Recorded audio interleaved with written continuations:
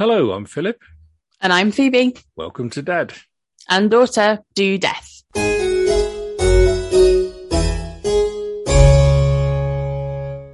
Hello, Phoebe. Hi, Dad. How are you? I'm all right, yes. Yes, it's been a shorter week at work because we had the bank holiday on Monday last week, didn't we? I'm so confused as to what day it is. It's Friday what week today. it is. I have no idea. It's been a really upside down few weeks. So. just gone into September. Yes, we finally made it into September. Yeah, August finally ended. September, October, your favourite months. My very favourite time of the year. Yes. Yeah. The Halloween pumpkins are ready. I've ordered some pumpkin hand wash from eBay. I forgot to tell you. I've got my skulls out. We're good to go. You did? Oh, Bath and Body Works stuff. Yeah. Oh, for me? Okay. All right. My sources aren't currently able to support me in my venture to get some from the other side of the world. So, eBay should hopefully deliver. Okay. If anyone has any American listeners listening, who access to Bath and Body Works, who wants to send us some pumpkin cupcake foaming hand wash specifically, send us a message. Very grateful. Send us a message. Yeah.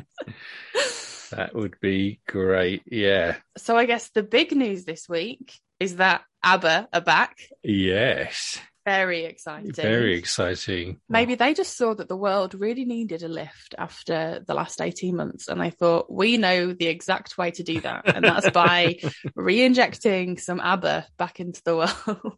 Maybe that is the truth, yes. So it's probably brought a lot of joy to quite a few people. Yes, I know a lot of people who were very joyful yesterday. So, and I like the new songs as well. I think they're great. Yeah, they are good. I do like them. Yeah, and I'm looking forward to hearing the like others. Proper ABBA. It's not like they've decided to go all like techno or like funk with it. It just sounds like traditional ABBA, which is great. So, apart from ABBA, is there any other news that we should be aware of? Bearing in mind, this is a true crime podcast, not an ABBA podcast. So I was interested to see a couple of weeks ago that they had kind of ramped up some things with the Claudia Lawrence case, who was obviously the chef that disappeared in 2009, I think it was. It was, March 2009. And that over the last couple of days, they've been draining a lake to see if they can find anything. So I think that's interesting. I mean, it'd be great if they found something that kind of pointed more into the direction of her. But I figured they must have some sort of intelligence to want to drain a lake. So it'd be interesting to see if anything does come of that. Yes, that could be pretty gruesome, couldn't it? Or even if they just find some sort of evidence that kind of points in the right direction of where she might be. If it's been in a lake for 10, 12 years, it's going to be very decomposed and muddy, I should think. Yeah. Or even if they find, they never found her phone or anything, did they? So even if they find her phone or something like that, then that would kind of, help, I guess. There was a bit of an update in the Laurie Vallow Daybell and Chad Daybell case. Okay. In that Chad Daybell's 5 children, I think it is, did an interview where they said that they think that their dad was framed. Okay. And that they have been told that their mum, who was Tammy Daybell, was asphyxiated. So that's interesting. But they kind of said she was asphyxiated, but that just means that she stopped breathing, didn't it? So, but I read asphyxiated to mean that she was smothered or strangled. So that's interesting that they've kind of said that. I think it was him, but it was a week before that she died. He'd bought their wedding rings online or something like that. So it was all really closely intertwined with when him and Laurie were going to kind of elope together. Yeah, the timing was rather suspicious, wasn't it? Yeah, a little bit, yeah. I'm buying these wedding rings. Oh, whoops, my wife's accidentally died, and let's just bury her without having a post-mortem. Do the children haven't offered up any suggestions as to who it might be that have framed him? I think they think that it's all Laurie Vallow Daybell, that she's kind of masterminded the whole thing. That's kind of what they were saying. That she set him up for it, basically. Who knows? It's that's for the courts to decide, I guess. Absolutely, yeah, not for us. No. We can speculate. But, yes. That's all we can do. Just talking of America, they've had a few problems with a bit of rain this week, especially in the northeast New York area. Did you see the videos of the water in the subway? Oh my God. It was like something out of a film. It was, yes. It was just pouring in, wasn't it? Oh my God. God, something's wrong there, isn't it? That's not normal rainfall. But the amazing thing was, it was only in August they had this huge amount of rainfall, which measures something like 43 millimeters in an hour in Central Park, and that broke a record. That's a lot. And then what was it? Wednesday night that it happened when they had the huge deluge. Yeah, it was the back end of what was Ida. Hurricane Ida, Storm Ida, and that then dumped 80 millimeters of rain in an hour on Central Park. So the same place, almost double what was already a record-breaking amount of rain. That is unbelievable. There's too many of these flood events going on now, aren't there? Yeah, I think so. Yeah. We had Germany a couple of months ago, or whatever that was, when they were flooded. We've had all that in America. There's a lot of flooding going on at the moment. Yeah.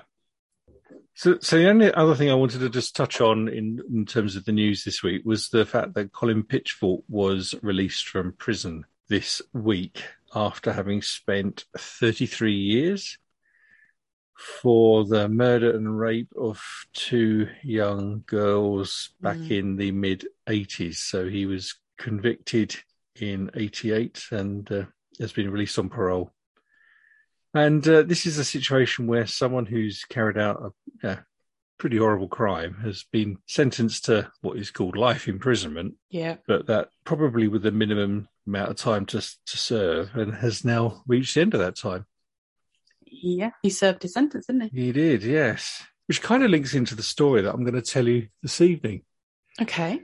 And I suppose this could become more and more of a thing, couldn't it, where convicted prisoners, unless they die in the first sort of 20, 30 years of their sentence, could easily be released. He's 61 now, so he's not old.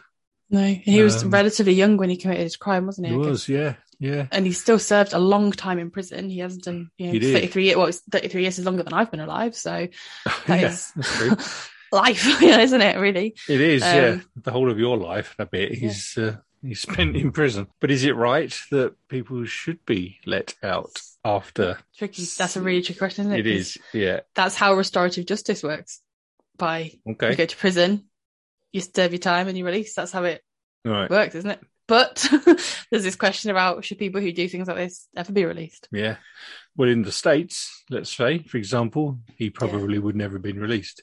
No. He'd probably had life without parole for that sort of crime. Yeah. And interestingly, like the case that we did a couple of weeks ago about Joanne Dennehy, she murdered 3 people, which obviously is only one more than 2, but she's in prison forever. They've said that she will never be released. What determines whether someone stays in prison forever or that they're given a chunk of time that they get released? But I guess we're not judges, are we? We don't work in the legal profession. No. So the story I was going to tell you about in this episode kind of touches on that, but there's a little bit of a twist that goes with it. Okay. So I'm going to tell you about Kenneth Erskine, or also sometimes referred to as the Stockwell Strangler. Interesting. Okay.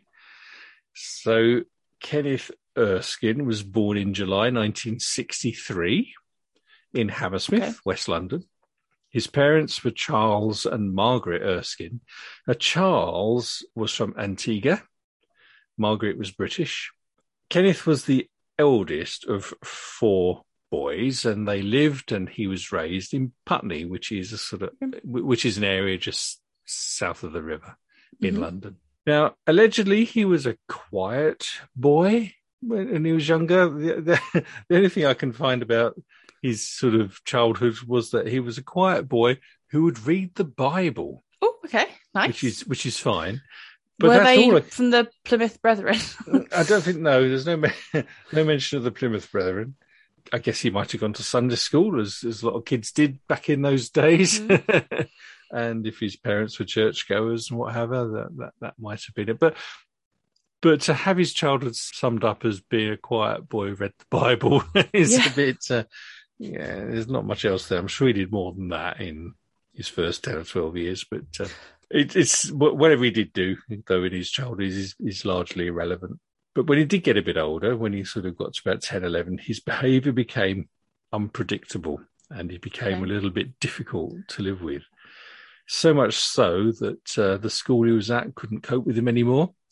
Oh dear. And he was sent to a series of schools for maladjusted children. Oh, wow. Okay. So, yeah. And on top of all of that, his parents divorced when he was 12.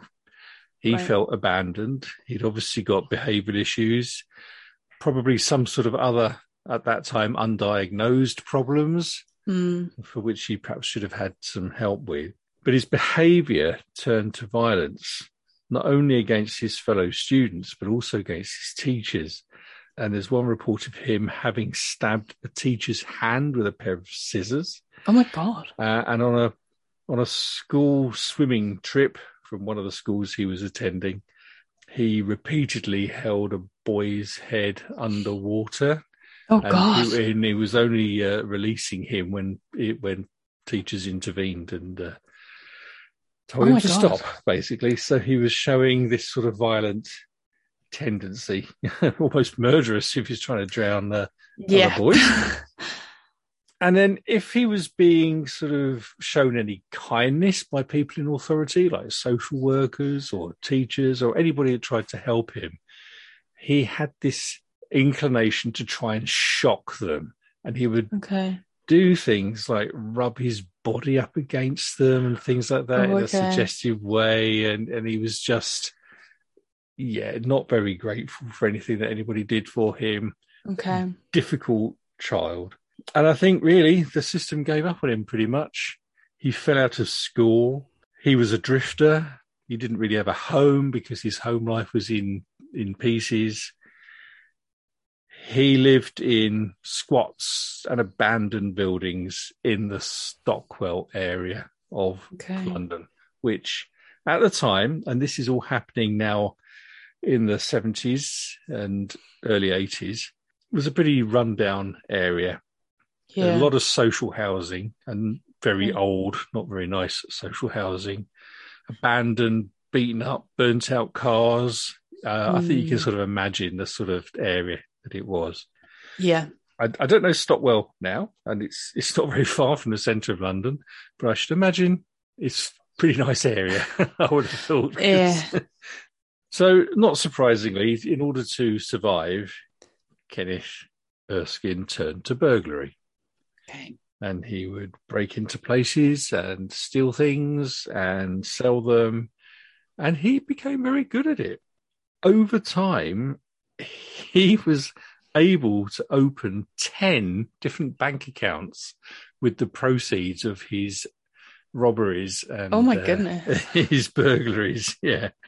So he had some money, but it was all stolen, so you can't honestly say it was his, I suppose. And he was caught several times doing this. And this is when he's still a youth, really, and he was sent to youth offending places for a while. He was held in custody. He was sentenced to periods in youth offenders places and later prison, I think, for short periods of time. But then he'd be released, and then he'd just go back to his vagrant lifestyle. So I think you might be able to get a sense of the sort of person he was. There's no mention in anything that I've read, and I have to say there's quite a lot of information about what he did in various books that I've got, and also, of course, on the internet. But I haven't seen any mention of any drugs or anything like that, so I don't think that was a motive, although who can say. Now, in 1986, there are a spate of murders. They all occurred over a relatively short period of a few months, between February and July of that year, in an area around Stockwell. Okay. So the first murder in this sequence of events took place on the 4th of February 1986, where a man called John Jordan, who was 57, was found lying on the floor next to his bed. He'd been strangled and sexually assaulted within his own flat. Right, okay. Then on the 9th of April, a lady called Nancy Ems, who was 78, was found dead in her apartment. No. Now, when she was in her flat, and when she was originally found, her doctor put it down to natural causes. Okay. However, her care worker that used to come in and look after her noticed that a few things were missing from her flat, including her television, which aroused suspicion. So when they looked at Nancy in a bit more detail, they discovered that she had actually been raped and strangled, and it wasn't natural causes at all. Oh, no. How old did you say she was? 78. Oh, no. Yeah. 6th of May, a man, Charles Quarrel. He was 73, and he was found suffocated in his own home. 28th of May, Wilfred Parks. He was 70, and he was found strangled in his flat, which was located in Albemarle House on the Stockwell estate. So all kind of older people? They're all older people, yeah. In fact, the first one we spoke about, John Jordan, 57, he's the youngest. Okay. That was part of this, yeah. 9th of June, Janet Crockett, 67.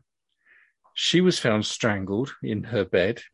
She also had broken ribs, which evidently were from someone having been kneeling on her chest. But in the case of Janet Crockett, police found a palm print on the bathroom window. Interesting. Yeah. 27th of June, Fred Prentice, 73. He was an elderly gentleman who was living in a care home. Someone broke into his room and attempted to strangle him. Right. This person held him down. He tried on 3 separate occasions to put his hands around Fred's throat to strangle him. He couldn't scream out or anything because of his voice was being constricted, but he did manage to hit his emergency alarm by the side of his bed in the home. The attacker ran off and he actually survived. Oh, that's good. So he is the only person that we know of that survived an attack during this particular period. Now, on the 28th of June, so this is just the very next day, and once again, a care home was broken into. Within that care home were living 2 Polish men, Valentine Glim, who was 84, and Zbigniew Strabrawa, who was 94. Oh, wow, okay. Now, they were both found strangled and sexually assaulted. Oh, no. Oh, it's 90. I know, 94. Oh, no. Oh, God. 84, 94. 8th of July, 1986. William Carman, 84. He was found in bed in his home, strangled and sexually assaulted. It must be some sort of like power thing. Yeah. Because it's not just men, is it? Or not just women? It's not. It's old people. It's old people, yeah. 12th of July, Trevor Thomas. He was 75. He was found in his bath, having been strangled and sexually assaulted. 20th of July, William Downs, 74, strangled and sexually assaulted. And he lived in the same block of apartments as Janet Crockett, who was one of the first victims back on the 9th of June, where they found the palm print. Mm-hmm. And in the case of William Downs, they actually found another palm print on the gate to the property. Interesting. So then on the 23rd of July, Florence Tisdale, 83. She was found strangled and sexually assaulted in bed in her flat in quite a fashionable area of that part of London near the Putney Bridge. Right. Now, that happened to be the day that Prince Andrew and Sarah Ferguson got married. Oh, no way. And apparently she'd had her hair done for the occasion. She sort of had enjoyed the day. And there were parties and things going on in the streets around and the pubs noise and everything when somebody broke into her flat at night and basically carried out the same sort of attack. Oh, no. She had her hair done and everything. She'd had her hair done and everything. She was, by all accounts, a lovely old lady who was particularly fond of her cats. Oh. And they think that having the cats may have contributed to her downfall, because she would always leave the window open for them to come in and out. Okay. And forensic investigation discovered that the window was, in fact, the way in which the perpetrator came into the flat. Oh, no. But actually left through the front door. Right. So that's 11. 11 elderly people, That's all strangled, some of which were sexually assaulted. Motive? Difficult to say, really. Partly robbery, as in the case of the television and things, but there's very little evidence of money or other possessions being stolen in these cases. So, as you say, yeah, a power thing, a hatred for elderly people. Mm. I'm sure there might be some psychologists somewhere that might have a view on that, but we can only speculate because there's nothing really that says. Points to that, yeah. Now, on the 28th of July, 1986, Kenneth Erskine went to a social security office. So it could have been the Stockwell Job Centre, Yeah, that sort of area, it could be, yeah. to claim benefits. Okay. Now, for some reason, the staff there called the police. Something to do with the fact that he had an undeclared bank account, so maybe it was one of the 10 that he still had from Got that bank account, but for whatever reason, the police were called and they arrested him. Now, bearing in mind he already had a pretty long criminal record from the days when he was in and out of prison doing burglaries and things. His fingerprints and palm prints were on file already. Okay. So when they found these palm prints, they were able to match them to Kenneth Erskine. Okay. Fairly early on, I think. But one of the problems was they had no idea where he was. Right, okay. Now, how the tie-up between the Social Security Office and the police happened, I can't find out why. Okay. But as a result of his visit to the Social Security Office, he was arrested. Excellent. And basically he was held on suspicion of committing some, if not all, of these murders. Oh, wow. Because they all followed the same sort of MO. They all had evidence of someone kneeling on the chest, using the left hand to cover the mouth and the right hand to strangle the victim. Right. Okay. And these are all frail people who wouldn't be able to fight off a young, fit 20-something man. Apart from that one guy who did. Apart from the one guy who did manage to survive the strangulation and hit the button, yeah. Yeah. Which, incidentally, brings us to the point that when they had Kenneth Erskine in custody, they arranged a lineup and they brought along Frederick Prentice, the survivor of the attack, to look at the lineup, and of course he picked him out as being the perpetrator. I always wonder, if you are a criminal and you're put in a lineup, like, why you agreed to be put in a lineup? Because they're going to pick you out, aren't they? Like, if you know you did it, or do they just make you do it? I don't know, actually. It's a good point, yeah. I heard someone talking on the radio about being paid to go and be like other people in a lineup, and they were saying about this guy, and they'd asked him to come down because he was the person that they were trying to convict, and he did turn up. And I remember thinking, that was weird. Like, surely you just wouldn't go. But then I guess they'd be like, why didn't you turn up?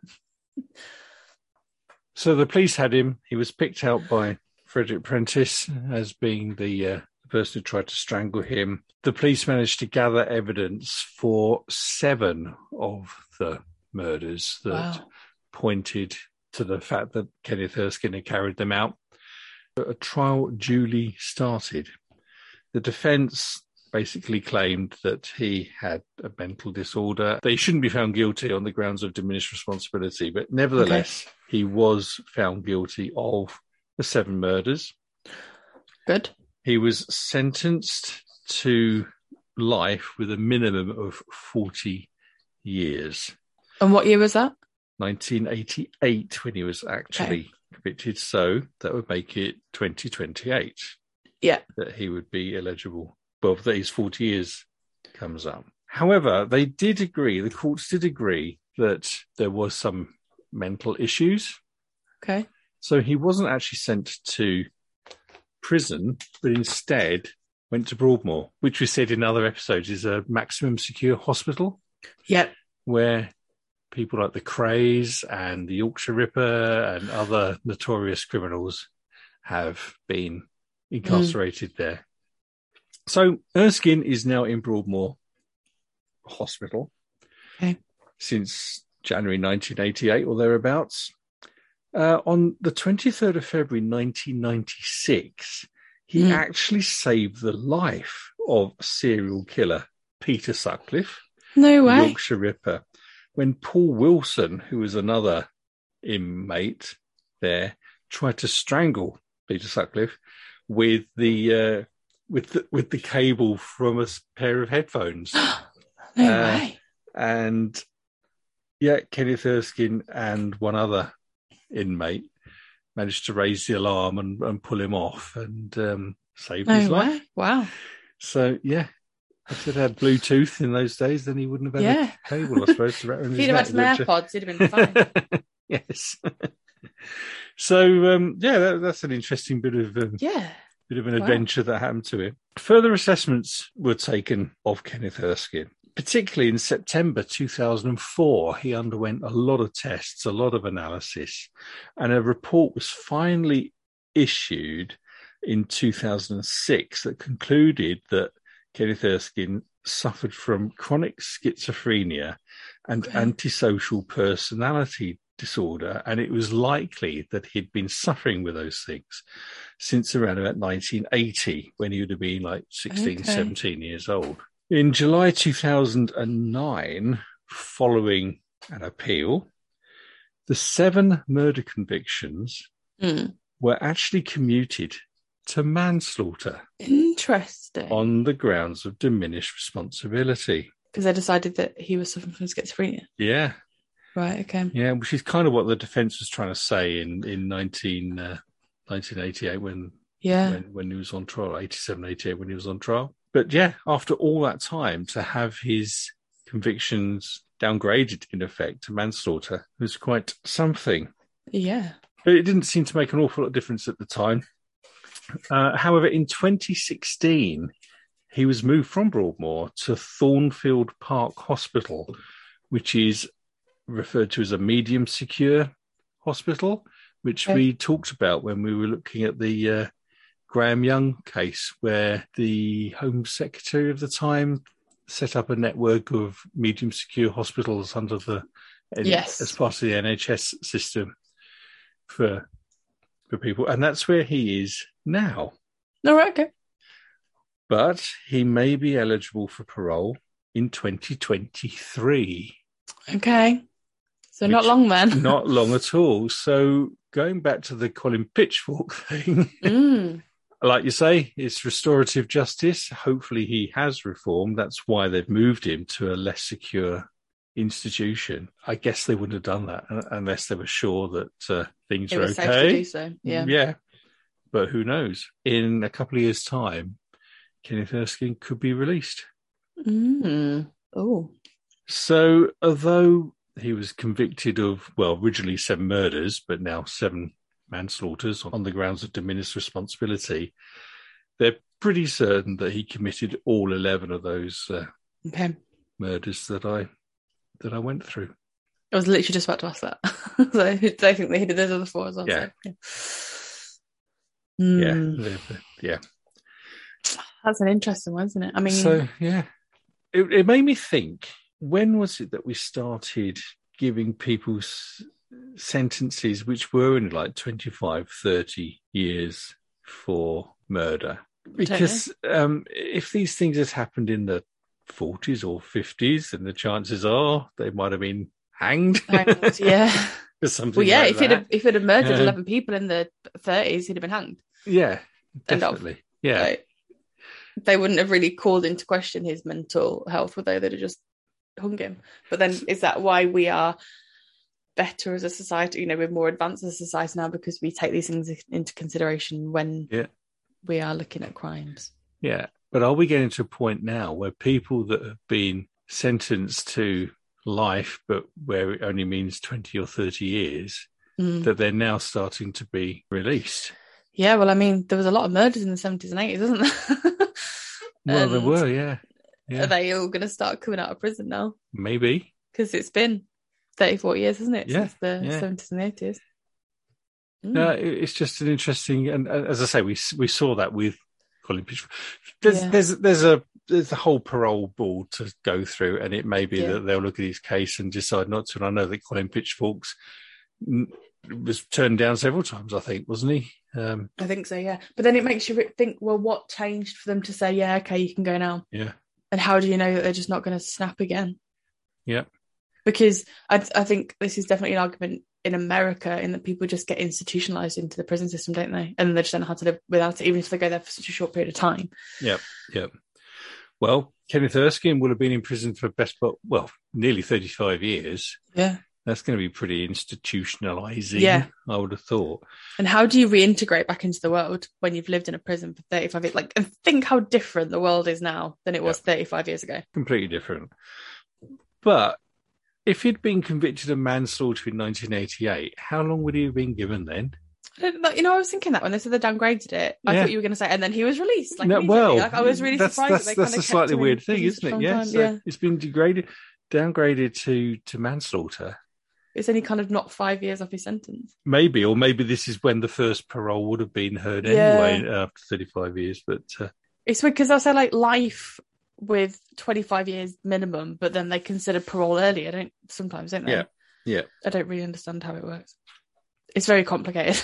It is complicated. and it's case by case, isn't it, really? We'll have to retrain. One of us is going to have to retrain.